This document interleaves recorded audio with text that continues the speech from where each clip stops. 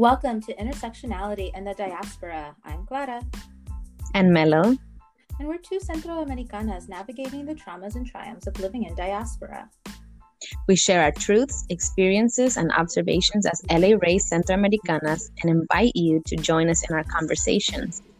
So grab some cafecito or vinito and sit with us as we explore all the beautiful differences and similarities that make up our global community.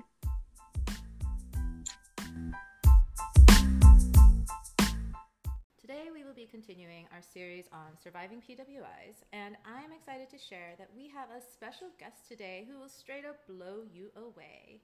We have Amy Bignon from Amy LP Productions here to discuss her upcoming documentary titled And Other Oppressive Dynamics. Amy and her team are creating a cinematic experience that portrays the realities that BIPOC endure within predominantly white institutions with a focus on the nonprofit sector. Her project offers an intimate perspective on the harm and the healing that occurs within these spaces. We have extreme gratitude for her being here with us to share more about her journey and her project. Welcome, Amy, and thank you so much for being here today. Oh my gosh, thank you so much for inviting me to be on your podcast. I feel so honored to be in this space with you, and I just feel so grateful. Thank you. I feel the same way. I am so overjoyed, like I can barely contain myself. It's also been like a really long time since I've done this, so like I'm really grateful for the patience and the grace that y'all are gonna have with me. But enough about me. Tell us a little bit about yourself and how you came to create And Other Oppressive Dynamics. Man, where do I start?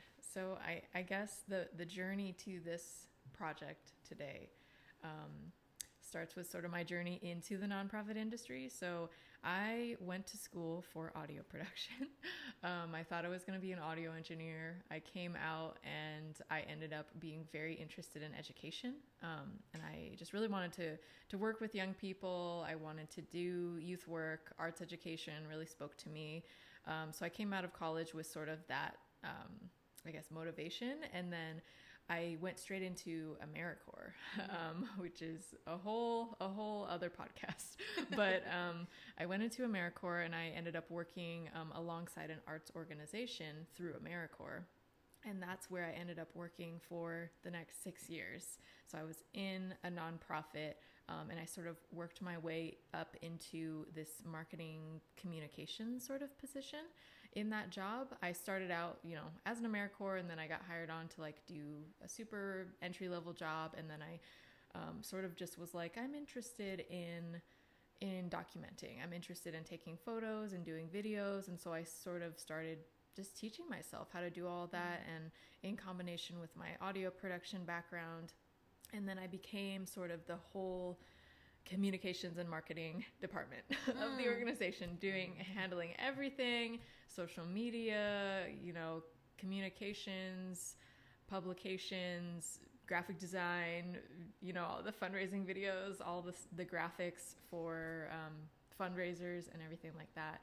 So I am grateful for my nonprofit experience because I was able to learn all of that stuff. And how I came to be here today working on this project, my first feature documentary film, And Other Oppressive Dynamics, is that when I was at that nonprofit, some stuff happened. Things had been happening for a long time. There was a lot of microaggressions I was experiencing. There was definitely a lot of tokenism for me. There was a lot of white saviorism. There was just a lot of upholding of white norms, all of these things that I'm sure people in nonprofits and predominantly white institutions are very familiar with, unfortunately. And it just reached a point where a few of the staff were leading some equity work and some actual restructuring of the organization. And it seemed like everyone was on board. And then they were just promptly fired one day. And it felt like there was such momentum for the work that we were doing and the restructuring and talking about pay disparity and having really good, actual transparent conversations until one day it was just like, nope, it's not going to happen anymore. And we never reached a resolution for any of that. Obviously there was such a division within the staff, and I definitely was in a privileged position in order to be able to like try to advocate after those staff were fired, and even more staff were fired and left. But it reached a point where I was just like, I have no more integrity to work here. And I had been thinking about going freelance for a while, and so it was sort of that final push that made me go, I finally need to make this leap. And the day that happened, the board had come in to a staff meeting and basically gave us an ultimatum that you either get on board with whatever they say the mission is and whatever they say the direction of the work is, or you get out. And you have to declare what your sort of quote unquote allegiance is to the organization. And I couldn't deal with that because I was like, I believe in the mission of this organization, absolutely. But what you are defining as the mission and how you are coming in and bringing this energy is not okay. And that was the day that I resigned. And I was privileged to be able to choose to resign. I tried to do as much as I could when I was there, but ultimately I knew I would be leaving. So that led me on a freelance journey. And then I decided, actually a former coworker sort of floated this idea to me, and I decided to run with that and make this film about oppressive dynamics in nonprofits that we are experiencing. And more people started sharing their stories with me after they heard about all this, and I've heard from so many more people at this point with what I've put out so far, and it's just clear that it resonates. And it feels like the film that I need to be making right now. So that's the story. That's a lot. It is. And wow, what a journey. And yes, everything that you said definitely resonates with me, and I know that our listeners will definitely resonate because this is universal, and I think it's very intentional of these systems to convince us that it's not universal, that we are the only ones who are experiencing these. And it's in that isolation that we begin to, wither away, really and truly. And so to come together and to not only openly discuss, but to present it as fact in the way that you were doing is so powerful and so necessary. Also unseen up until this point. So whew. And I understand that this is incredibly hard work, right? And it can be re-traumatizing.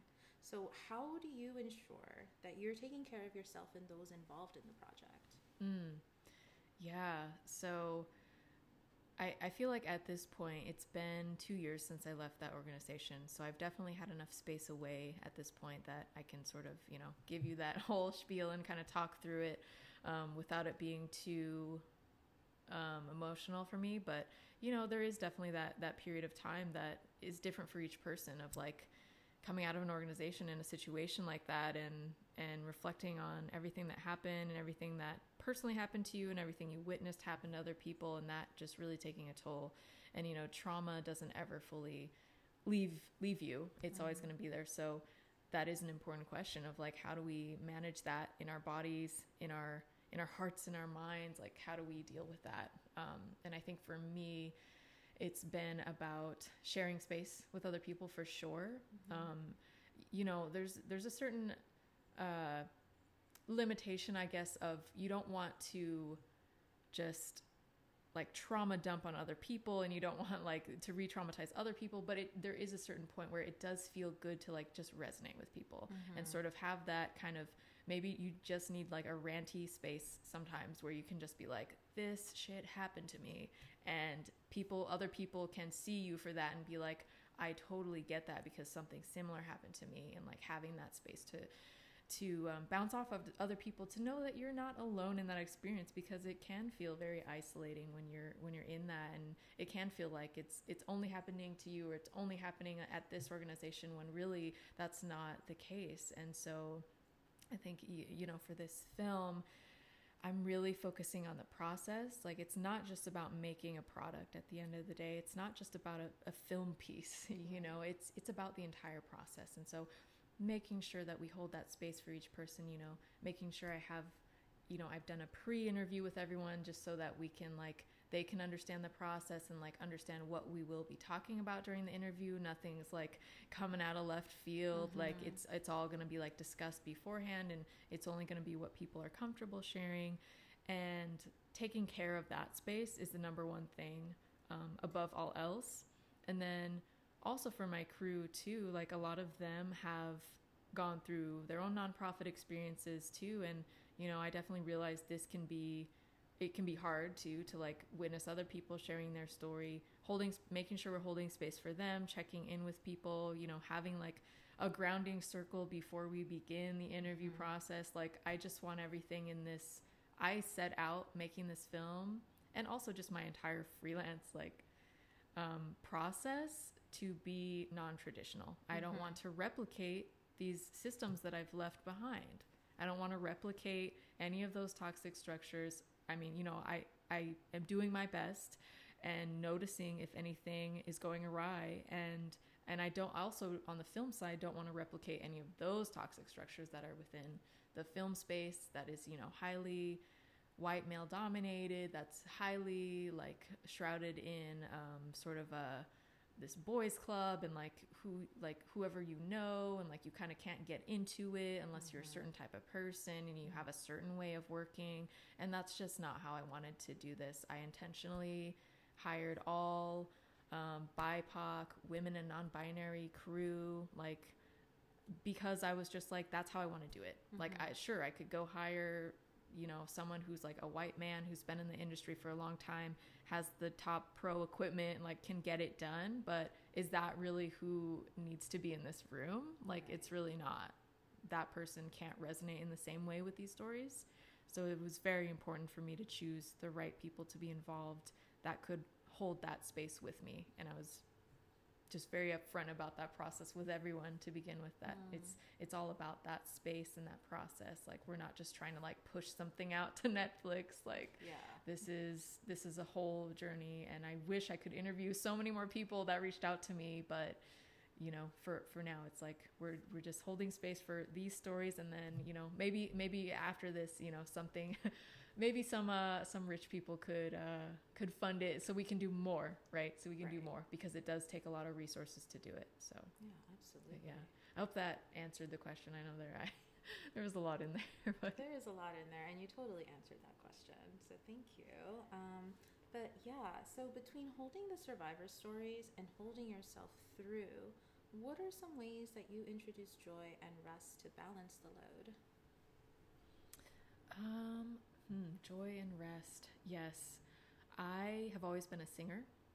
Singing is just in my soul, and you know, it's very easy to forget this, but when I am feeling some sort of way, depressed, anxious, all of that stuff, overwhelmed, just opening my mouth and singing something is very healing. And it may sound like such a simple thing, or like, how could that be so impactful? Like, even to me, I'm just like, how is this so impactful? But literally anytime I just start singing a song, whether it's my own song or it's just a song that's like on my mind that day, like, I feel like songs come to us sort of cosmically sometimes, where you're just like, oh, this one particular song is on my mind. I haven't listened to it in a long time, but it's just on my mind today, and I'm singing it, and it's like, it's just really resonating. And like, I feel like feeling those vibrations in your body just feels really nice.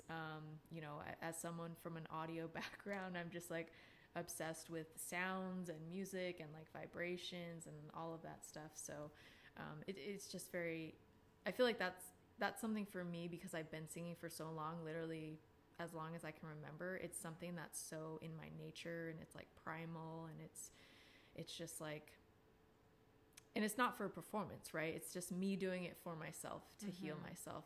So I do feel like there's healing in those vibrations,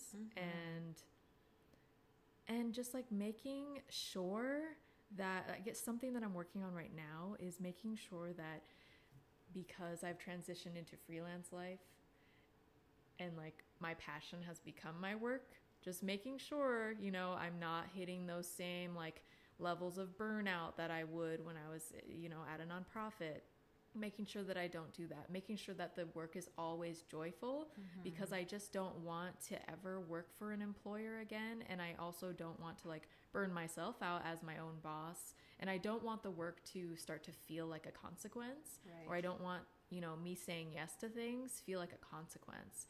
So that's something that I'm sort of working on right now in introducing or like maintaining that joy in what I'm doing for my livelihood, and valuing the abundance that there is rather than having a scarcity mindset. Because it's easy to just be like, okay, I can work on this thing, or I can take this job, or do this fundraising video for some organization for the money, right? And that will serve my livelihood, but will it serve my heart? And that's what I'm really considering now that I'm taking a break from all that work. I'm just doing my documentary. I'm obviously not making money on the documentary. That's not my intention. Like, I've had to raise a bunch of money, and I'm putting a lot of my own money into making this documentary, and I feel like that's what I need to do right now. But it's also giving me a good break to say, what actually serves my heart, and how can I serve my livelihood, and secure the bag, get that money, but also do things that are truly joyful. And just like, if I need to say no to more things than I can say yes to, then that's what I need to do to maintain my joy, because we got to survive. There has to be joy. Absolutely. And what you're saying is so powerful and inspiring. I think a lot of people have a tendency to not put their joy first, and not put their wellness before work, because we're just so used to just burning ourselves out. That's all we know. So thank you so much for opening up about that. I do want to talk a little bit more about your singing, though. Do you karaoke? Do you like sing in the shower? I want to know more about you singing, if that's okay, please. Yeah, I mean, it's like something more like professionally, it's definitely on hold because I'm doing everything else. But I mean, I don't know. It's just like I've been singing forever. I don't really do karaoke because, I don't know if that's really my scene. That's for like power singers who like are really committed. And like, I literally went to a karaoke once and sang Time to Say Goodbye, which is like, I don't know if you... I don't think so.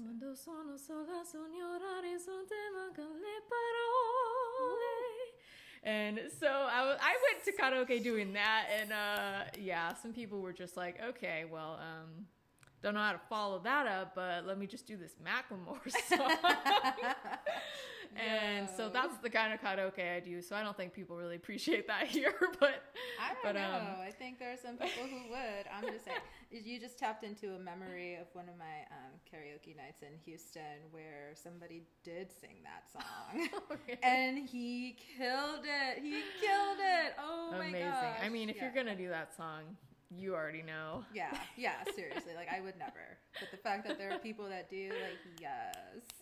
I feel like it's frowned upon, so I'm just like, okay, it's fine. Well, the thing about karaoke is you just do you. Yeah, I mean, yeah. Do you. If you want. Yeah, but in the more professional space, like, I work with a youth record label, actual nonprofit, Totem Star, and I do vocal coaching. We're doing it virtually right now, but so I do some of that. Like, that brings me joy. It keeps music in my life. It keeps me, active, and like working on that with another person, helping them with all that stuff.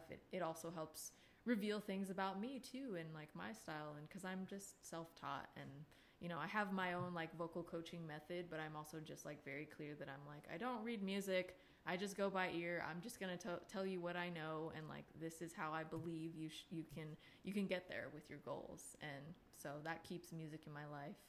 And working on my own music, I have a bunch of songs. That's a whole other thing that I'm like working on, but I'm focusing on the film stuff right now. So, but I believe soon enough, 2022 might be the year where I start to really focus on that side a little bit more. That's awesome and super exciting. Thank you. Are you going to be doing any music for the documentary, or do you have somebody else that's going to be working on that? Ooh, that's a little bit up in the air, but I am really hoping to get some local composers. I've had a few people actually reach out to me so far to say that they would love to contribute music to the film. So I would love to pay them to contribute music to the film. It's just a matter of sort of figuring that out, because I would really love all of this, since it is like very based in Seattle, for all of that to be hyper local, get local composers to add their stuff into this and be able to put them in the film. So yeah, that'll be a whole thing, because we definitely need music. Oh yeah. Oh, to move absolutely. the story along. Yeah. Absolutely. So, where are you with the project right now? Is it unfolding the way you imagined it, or have there been some lessons along the way?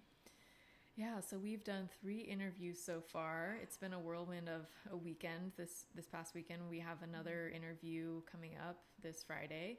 So we are really getting it done by the end of 2021, and maybe early 2022. We'll be finishing production, and then I'll be working on the editing and finishing it up, and by spring 2022 probably have like a rough cut at least, because I'm hoping to submit to some festivals and figure out distribution. But yeah, I mean, I think I am just like really honing my skills as like a leader on this project, and like as a director and producer, and like stepping into that role, because I really actually I never saw myself in that role, like up until right about when I left nonprofit, or even slightly after that, was when I started to maybe consider that I could even do that role. But before that, I was just like, I could never be a director. That's just not something I could ever see myself doing.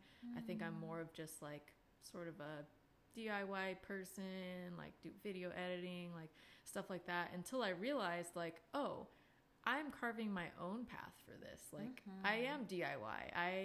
I don't believe in like you have to have the most expensive fancy equipment to do this sort of work. Like I don't believe it has to be some traditional thing that I've seen before. And you know, like Ava DuVernay, of course, is a huge source of inspiration for me in all of her films. Once I saw 13th, that just probably was a huge source of inspiration for this film, and just for me to think about being a director. And it doesn't mean that I need to be like involved in Hollywood or that kind of director way. I can still be a director on my own projects. I can still work on hyper local or small things here. Maybe it'll lead to bigger opportunities, but I feel like I'm sort of like I'm coming into that role. But the interesting thing about this project too is that everyone that I've hired onto my crew, you know, comes with their own different like background. You know, we have someone who's like a student in school right now, and then we have someone else who's like learning how to do the lights, and you know, everyone brings their own interesting perspective to it. And like our sound mixer too is like learning and is super excited about learning, and because I have audio background, I'm like, I will teach you everything. And so there's also just this like learning, and it's a co-learning process.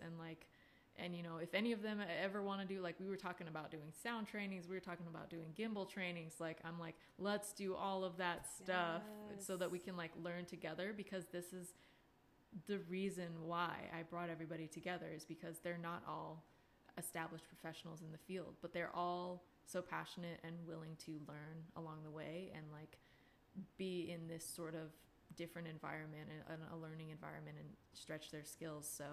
So that's been, I think, a really cool thing to foster. I hope it's positive. It's seeming positive for all of them. You know, I won't speak for them, but it's seeming like it's a good experience. So I'm really learning how to do all of that and learn on a good, be a good leader, and value that process. So I think that's the biggest thing. I mean, because the interviews themselves, they're going great. Like, I don't even need to, I just ask the questions and then people just go off. So I'm like, okay, this is the easy part. Like, you just go off, just tell me everything. So that's been going like super smooth. Oh, right on, right on. I would love to know more about the collaborative nature of filming this documentary. What you've shared so far, like, really shines a light on that, but I'd love to know more, if you don't mind. Yeah, so I mean, kind of like what I was saying in terms of just like bringing on people that have different desires and what they want to accomplish and what they want to bring into this film, and like stepping up into that role has been a huge part of it. I've been, you know, every person I talk to, I'm just like, it's a collaboration. Feel free to let me know if there's anything that you would add or do differently. Like, it's you know, like I'm doing my best to like direct everything and put everyone together and facilitate that. But really it's just like, You know, if someone has an idea and they want to do it that way, then I'm just like, I'm open. It doesn't need to be a particular way. Like, this whole thing is an experiment, and it's a process. And like, I'm learning a lot too about the whole technical aspects of everything. Cause like I said, I did audio production, but I'm completely self-taught with camera. So I'm like, there's a lot that I don't even know there. But it's just so nice to have other people who are doing all those positions, because I'm used to going into a space and I'm doing camera and I'm doing audio and I'm like directing and I'm managing everything and I'm like making sure the environment, everything is set. Like, I'm used to going in and just being like a one-woman production person and just doing it all myself, and which is like, okay, I've learned how to do that, but it's so hard. And obviously I was not trying to do that for this film, you know. So it's definitely a collaborative process to bring everyone together with their different ideas. And I also feel like everyone's a little bit shy and quiet, so I'm like trying to encourage some of them that are more shy to just be like, just go for it, just you could do it. Like, I'm just leave you in charge of the microphones, I'm gonna just leave you in charge of the camera. Like, you can do what you want as long as things are in focus, as long as it looks good. Like, it's all good. Like, what do you think? Trying to just always ask people, what do you think? What do you think of this lighting? What do you think of this framing here? And then if I need to go in and adjust and be like, I think it would look nice like this. What do you think of this? Like, just trying to collaborate that space, and, you know, trying to lead it, but also leave it open. Right on. So what are you hoping to see for your future and the future of this project? Big questions. For the project, I'll start there. I am hoping for a film festival premiere. I'm really hoping for local sightings, which is sort of the Seattle local film festival. And I think that will be a really great place for it if I can get into there. It's going to be feature film, so it is harder to pitch because it's like longer, but I have faith.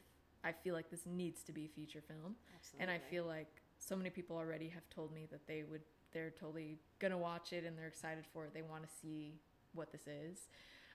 So I'm hoping for that at the very least. I do have some like sort of thinking to do around that, and I have some people that I've already connected with that I can talk to about some options maybe for distribution.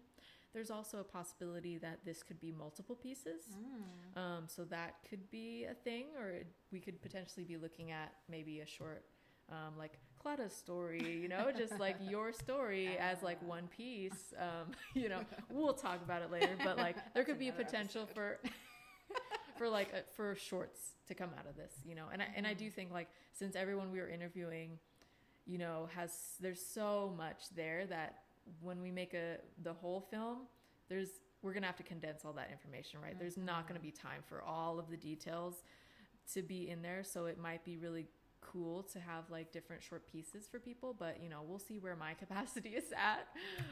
Hopefully maybe we can raise a little bit more money so I can get some editing support and all that, but we'll see what happens with that. I mean, honestly, Netflix wasn't on the table, but then I was like, if it's an option, maybe there's an option for, I mean, you know, when you start thinking of Netflix and like bigger distribution networks, there's always going to be corruption there. So it's always a question of like, how much do you want to put into, like, do you want to put your media on this platform that is not making the greatest decisions?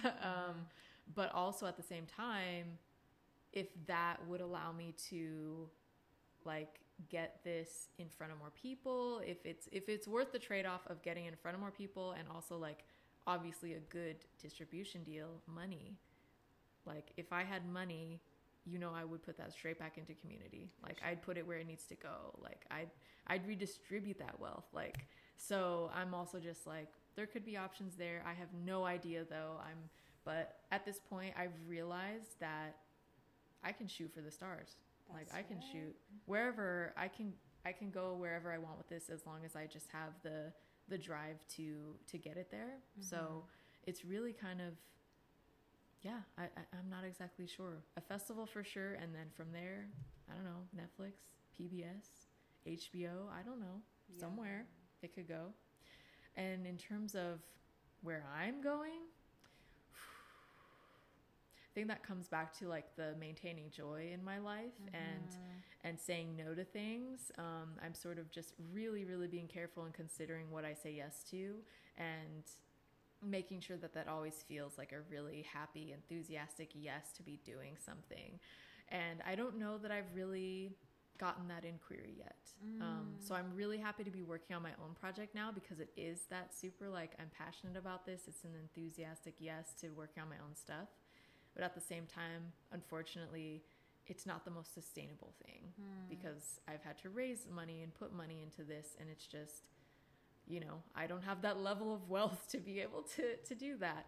But I think I'm just trying to not stress, and I'm trying to be with this process and be in the moment and be in every day and see where this goes. Because I really do feel that doing this project now and all the investment I've put into myself to do this is really going to lead to other opportunities on the other side of it. Like, I really do believe once this film comes out, there are going to be completely different opportunities that I never considered that will open up. There already have been. I've already, you know, I wrote a publication for South Seattle Emerald. Another publication about nonprofits reached out, and I pitched my article to them, and we're about to sign a contract. You know, and there's other places that I want to pitch some articles to. So there's that avenue that I never considered writing for publications before. I'm just like I haven't been a writer for a long time, since like high school. I've been scared of writing, but I do feel like I can do it, and I really do want to write. I am writing a piece right now that actually goes through my entire sort of nonprofit origin story. Ooh. And I feel like that's an important one to share too, that I think people would have fun reading. So I want to share more of myself, and I want to, like, I stay away from this word influencer, but like thought leadership, or like something around like being someone that can be an avenue into this new conversation, right? Because like this is not a new conversation about nonprofits and like equity and healing and all that stuff, but I feel like there's so many more stories that are coming to light. And I feel like with this film particularly too, like I said, like I'm not claiming to be an originator or anything like that, but I feel like with this, like it could be a new wave of like, I haven't seen any film like this at a film festival or in any of my research that I've tried to look for a film about nonprofits. I've never seen this before. So maybe, you know, I could be at the forefront of sort of facilitating this conversation, and not just me, but like bringing other people together to like facilitate this conversation about nonprofit harm and healing and what we can do to escape that cycle. So TLDR, it's up in the air, but I'm living each day, and I'm so happy and grateful, and I'm awaiting what comes. That is beautiful. And I will say that what I'm hearing and how it feels to me is that this film, this opportunity that you are creating, is really a practice of collective healing. The stories that you are sharing, the amount of heart that you are putting into this and that your team is putting into this, I mean, I recognize that it is a lot, and so much beauty can grow from this. And I know I can speak personally to my experience and just say that in the short moment that we've been speaking today, like I feel so much lighter, just like knowing that you understand, y'all understand, and y'all also see that there's so much more to do because it's real, right? And like the beautiful thing about healing is that once we do get to a place where we've healed ourselves and we can talk about that past harm, we can inspire others to do the same in their own time. Yeah.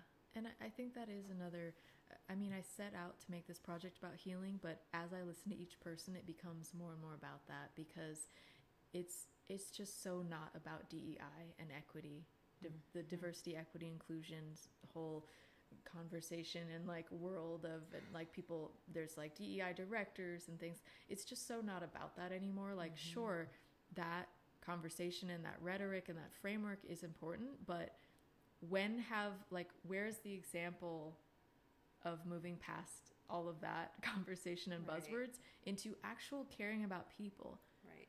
like, and I just don't understand why it's such a radical idea. It's not a radical idea to just care about people. Right. That is not a radical idea. Like, to just care about the individuals and their needs and like where they want to grow in their position and like their personal life and how that plays into their position and everything that they're experiencing.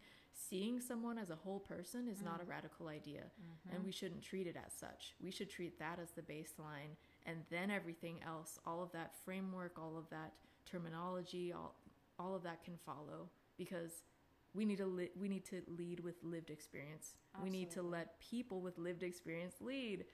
And I'm just like, people are saying it. People are telling you. The people who are sharing their stories, people who've been through these oppressive dynamics, are telling you what it needs to be, where it needs to go, how they need to heal. And people aren't listening. They're approaching it from this framework that is not working. So yes, bringing it back to that healing, that's what it's all about. It's about people. Yes, absolutely. Ooh. So what are some ways that we can support your project? I would love everyone to learn more about the project at, well, there's my Instagram, which is Amy LP Productions. There's a double P in there. And there's also my website, amylp.com. And then there is the GoFundMe, which I don't have a link for particularly that I can say, but that can be found on my Instagram. And yeah, all the links to everything can be found on my Instagram, the link to the article that I wrote if anyone wants to check that out. And my website has my other work and sort of my framework of where I come from, my values around all this work and everything like that. So, yeah. Right on. And we'll definitely add some links to our platform so that folks can get Great. connected and Awesome. support how they can. Real quick, I also wanted to just touch on that you're now officially an LLC, right? Yes. Congratulations. That is huge. Thank That's you. Huge. I mean, it's sort of, it's like, it's not too different from a sole proprietorship, but it's just sort of the like legal entity of like, my business is now a separate entity, and I have a business bank account, and everything goes in there, and then I'm my own entity. So it's just like just an added layer of protection. But Yeah. there's so much still around that I won't get into, that is like that I can't figure out. Like, I'm looking to hire a CPA, I'm like, I don't know how to do my taxes anymore. I'm gonna need to figure this out. It gets so complicated. I don't know the how to things do that my they don't taxes. teach you in school, where it's Right? like you can very easily go into business for yourself. Like, you can very easily set up an LLC, but then it's like the managing of it and like the taxes, that's the big thing where it's like, oh, taxes. Those gatekeepers, how dare they? But it's okay, because like, I am happy to pay taxes, to pay for services and things like that. I mean, definitely tax the rich. Our tax system in Washington is so regressive. It's Right. upside down. But like, if I need to pay my taxes, even though rich people won't, whatever, it's fine. I'll pay my taxes, and I will advocate for them to pay their taxes one day. Amazon, I'm coming for you. Seriously, If fuck you, Amazon. no, this Say it film every is time. this film is not going to be distributed on Amazon until they pay their taxes. That's right. I'll be like, I'm not even going to get approached by Amazon. But if I was ever in the room with someone that had that power, I'd be like, well, Amazon needs to pay their taxes before you can have this film.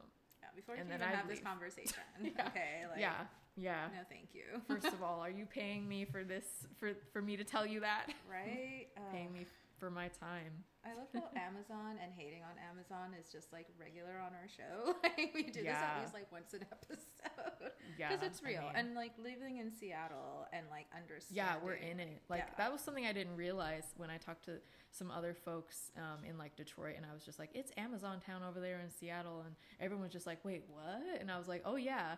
Like, and then I was like, oh, I just totally didn't realize that not every city has like a major Amazon like facility and like a whole space and like tech bro area. And I was just like, it's so weirdly normal to me in Seattle to see that, but it's just so weird. And it's just growing.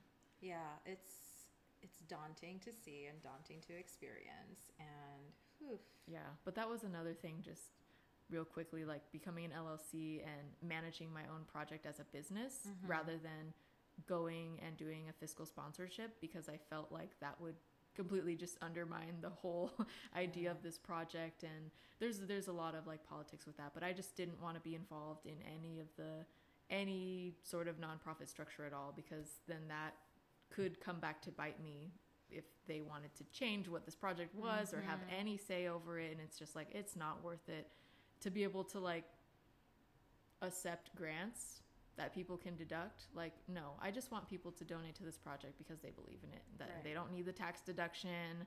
Like, first of all, there's a huge problem with that whole mindset, but we're not even going to go into it today.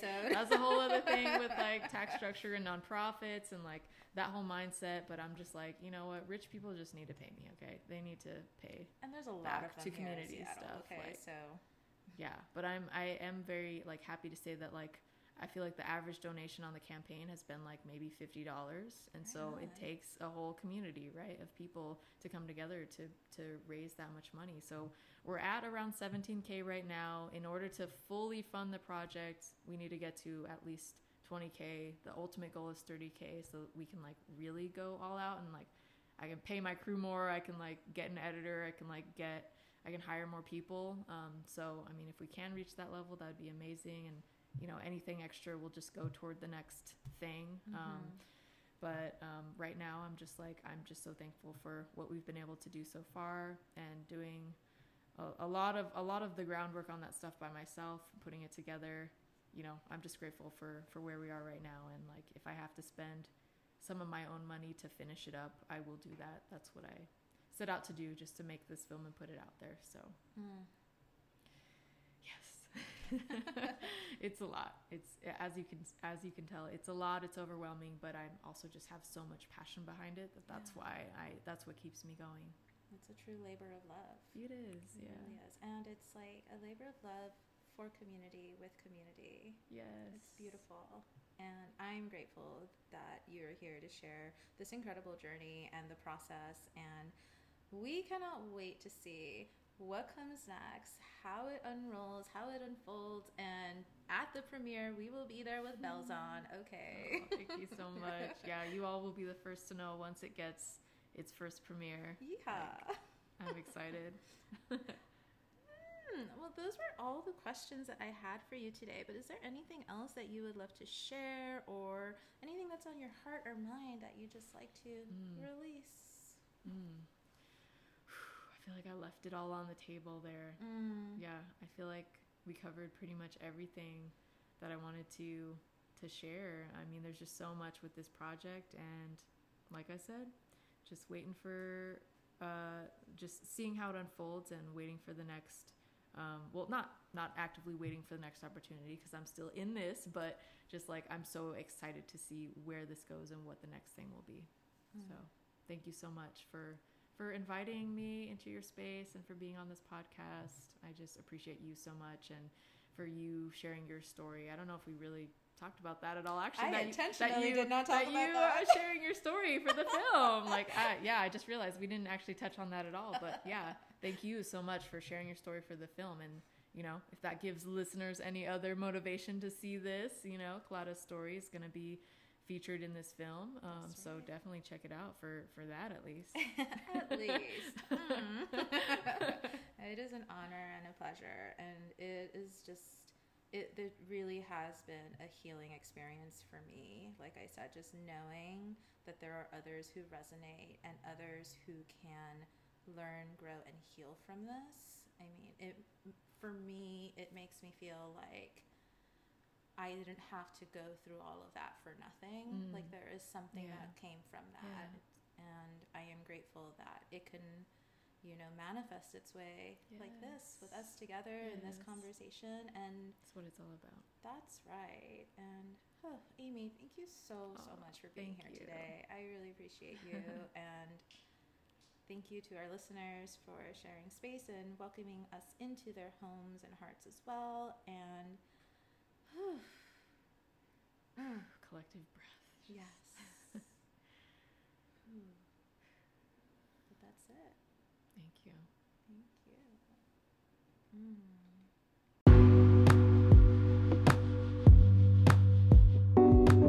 Thank you again for joining us today. Follow us on Instagram for updates and more on intersectionality_in_diaspora. We leave you with the words of the great Audre Lorde. I have come to believe over and over again that what is most important to me must be spoken, made verbal, and shared, even at the risk of having it bruised or misunderstood. With love, gratitude, and hope, Clara and Mello signing off.